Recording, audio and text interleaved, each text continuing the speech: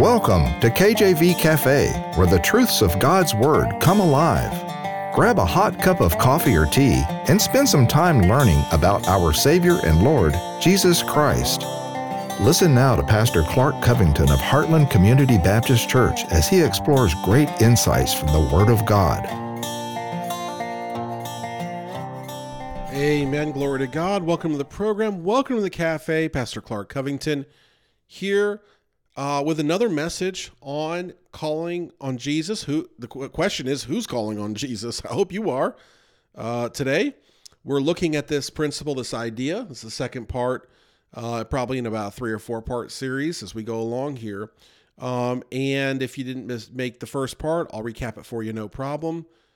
It's a real blessing because we're looking at God's love being unmatched, being saved by His grace.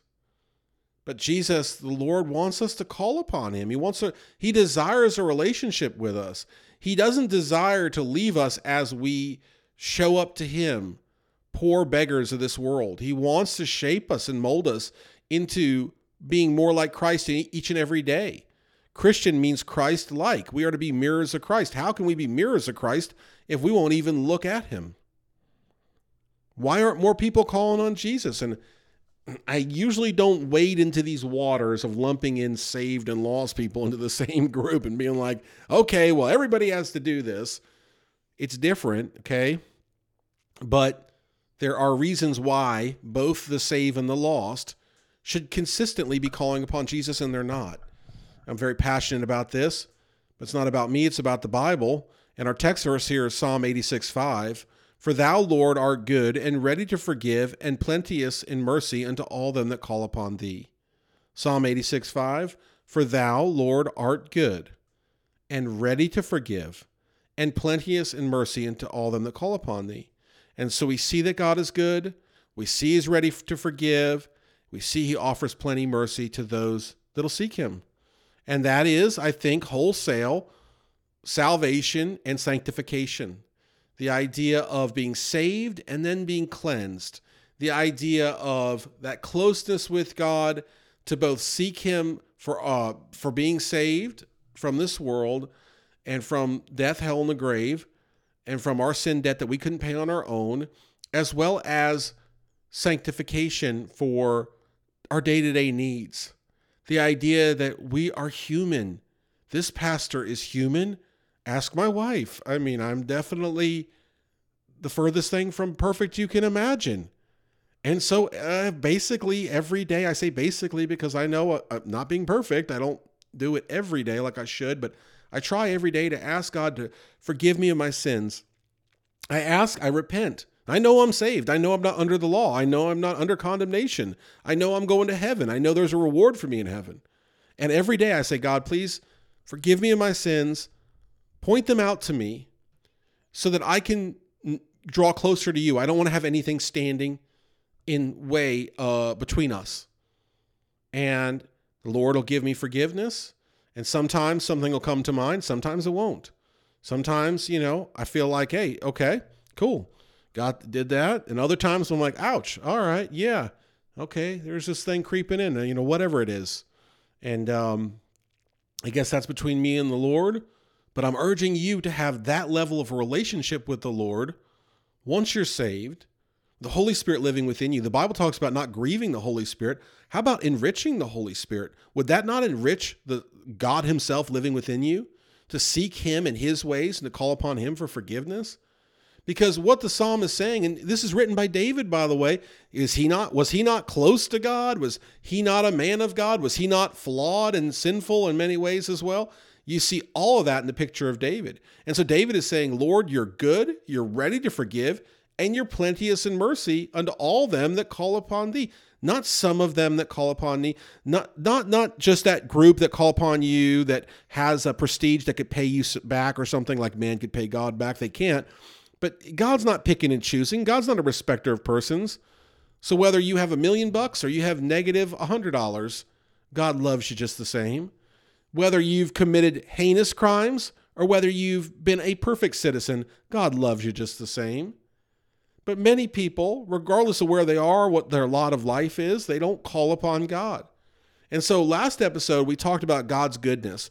We looked at some scriptures, which I won't just sit here and repeat, but we looked at Nahum 1:7, Lamentations 3:25. We looked at Psalm 34:8, Psalm 107:8. I'll read Psalm 107:8. Oh, that men would praise the Lord for his goodness and for his wonderful works to the children of men. You know, if we knew how good God was, we should all praise him. My prayer oftentimes is for our high school, Kings Mountain High School, that a young man there would get on fire for God. I said, oh God, if one would get on fire for you and start praising you, one young man, just one young man would just sell out completely and throw out all the trappings of that life, you know, of that high school life. Get rid of all of it. Delete all the social networks. Get rid of the video games. Get rid of all these things and just 1,000% sell out to God and every single day praise him. How many eyes would that open in that school? That could create a revival in that school. And I wish that for the corporate office. I wish that for the senior center and everywhere in between. Amen. But that men would praise the Lord for his goodness, because God is that good. And we see in the other verses and many verses throughout the Bible, God's good. He's safe. He's help. He's perfect. To those that trust him, to those that seek him, to those that love him, to those that desire to know him. The Bible says in Hebrews 11:6, it's impossible to please God without faith. God wants us to know him. I tell my kids, look, the only thing we can do to earn favor with God is believe. And I look at belief as an action step. You know, if you come to me and you say, okay, the sky is purple and it's raining cats and dogs. Now, I am going to either believe you or not. And in that case, even though I'm simple, I'll be like, no, I don't think so. Maybe a purple sky here in North Carolina, but no cats and dogs. So I'm not going to believe you, right? I've taken action on that in my mind. I've said, I don't believe you. And then I'm probably looking at you like you're a little crazy, and everything else you say, I'm going to be like, I don't know. That's just how I am. Okay. I'm in the business world sometimes in order to keep things afloat and provide for my family. I have to work in the business world. You got to be sharp out there. Amen. So look, that's an act of faith to say yes or no. That's an act. That's something. That's taking that step of faith. That's a movement. Amen. And God wants us to move towards him. And who is he? Who does he say he is? He is the Father. I love the verse. There's a verse in the Bible. I'm going to look it up here that says, call no man father. And I think that's so brilliant because you know what? He is the Father. Amen. He is the Father. And that is reserved for him. Now, I don't think the verse is referring to your earthly father, right? Matthew 23:9. And call no man your father upon the earth, for one is your Father, capital F, which is in heaven. And so I think, for earthly father is a term to the earthly dad that deals with the relationship of the family that is the symbol of what he is to us. So we wouldn't have that parallel. We wouldn't be able to look at father and son the same way as we look at him being the father and us being the sons or daughters if we didn't have that as in our family. Certainly, in the, 10, 12, 13 years, whatever it's been that I've had kids, it's changed me a lot. And I look at things a lot differently now as a dad, and I look at the children differently, and I can make those references a lot stronger. And yet it says, and call no man your father upon the earth, for one is your Father, which is in heaven. And it's a very serious term. And so number one, take it to heart. I mean, I don't, people want to say they're this or that. I won't do it. I can't address them as that the Bible says not to. So that's number one. Amen. Take a stand on that. But number two, if we look at that relationship of father, and we look at ourselves as sons and daughters of God, those that have accepted Christ as Savior, are we calling upon him as we would a father that we're very close to?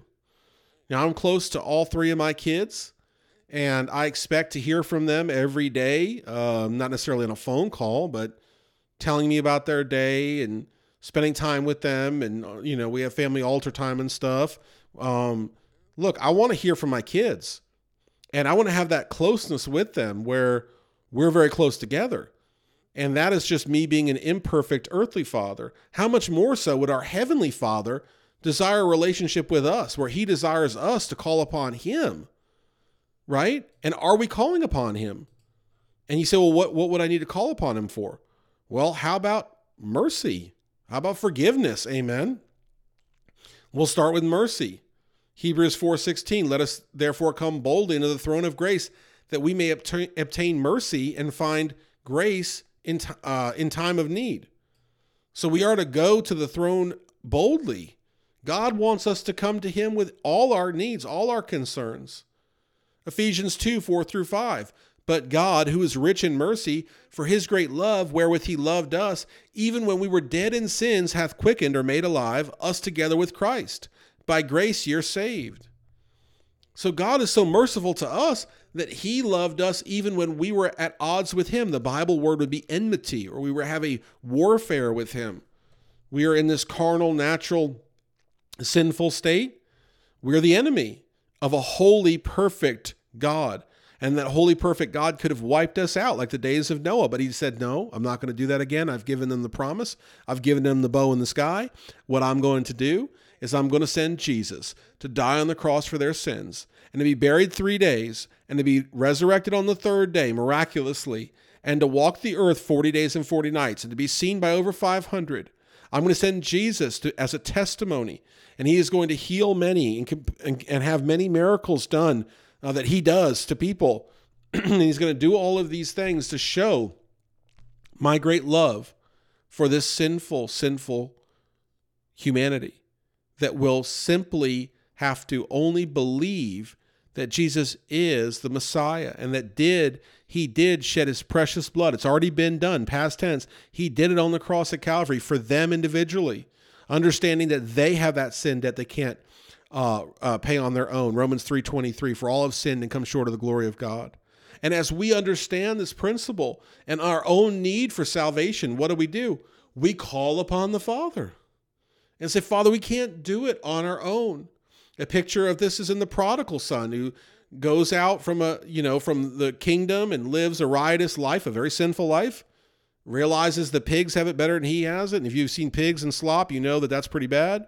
He goes back to the Father and says, forgive me. I'm not worthy to be even your son. And the Father puts the robe on, kills the fatted calf, puts the ring on his finger, treats him like royalty. All because the Son believed the Father now, understood the Father now, went to the Father humbly, asked for forgiveness.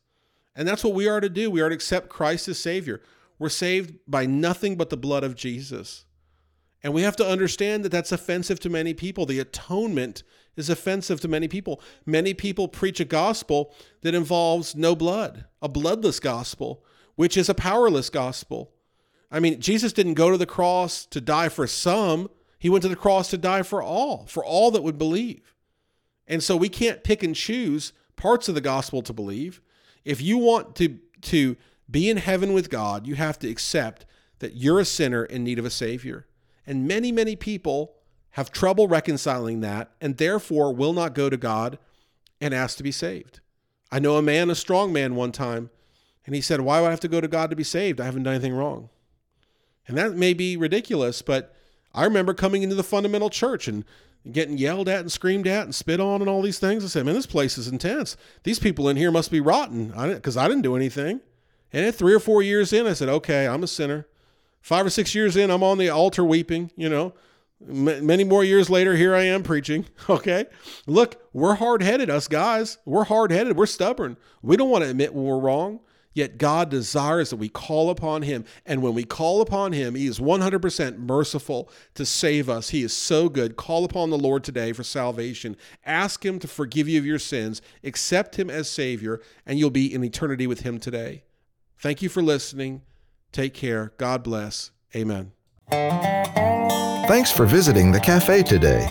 Our goal is to inspire you with the truth and depth of God's Word in a straightforward manner. Do you know Jesus? You can today. Visit kjvcafe.com to learn more about God's great plan of salvation for all of mankind. Until next time, remember, as Matthew chapter 6, verse 33 puts it, seek ye first the kingdom of God and his righteousness.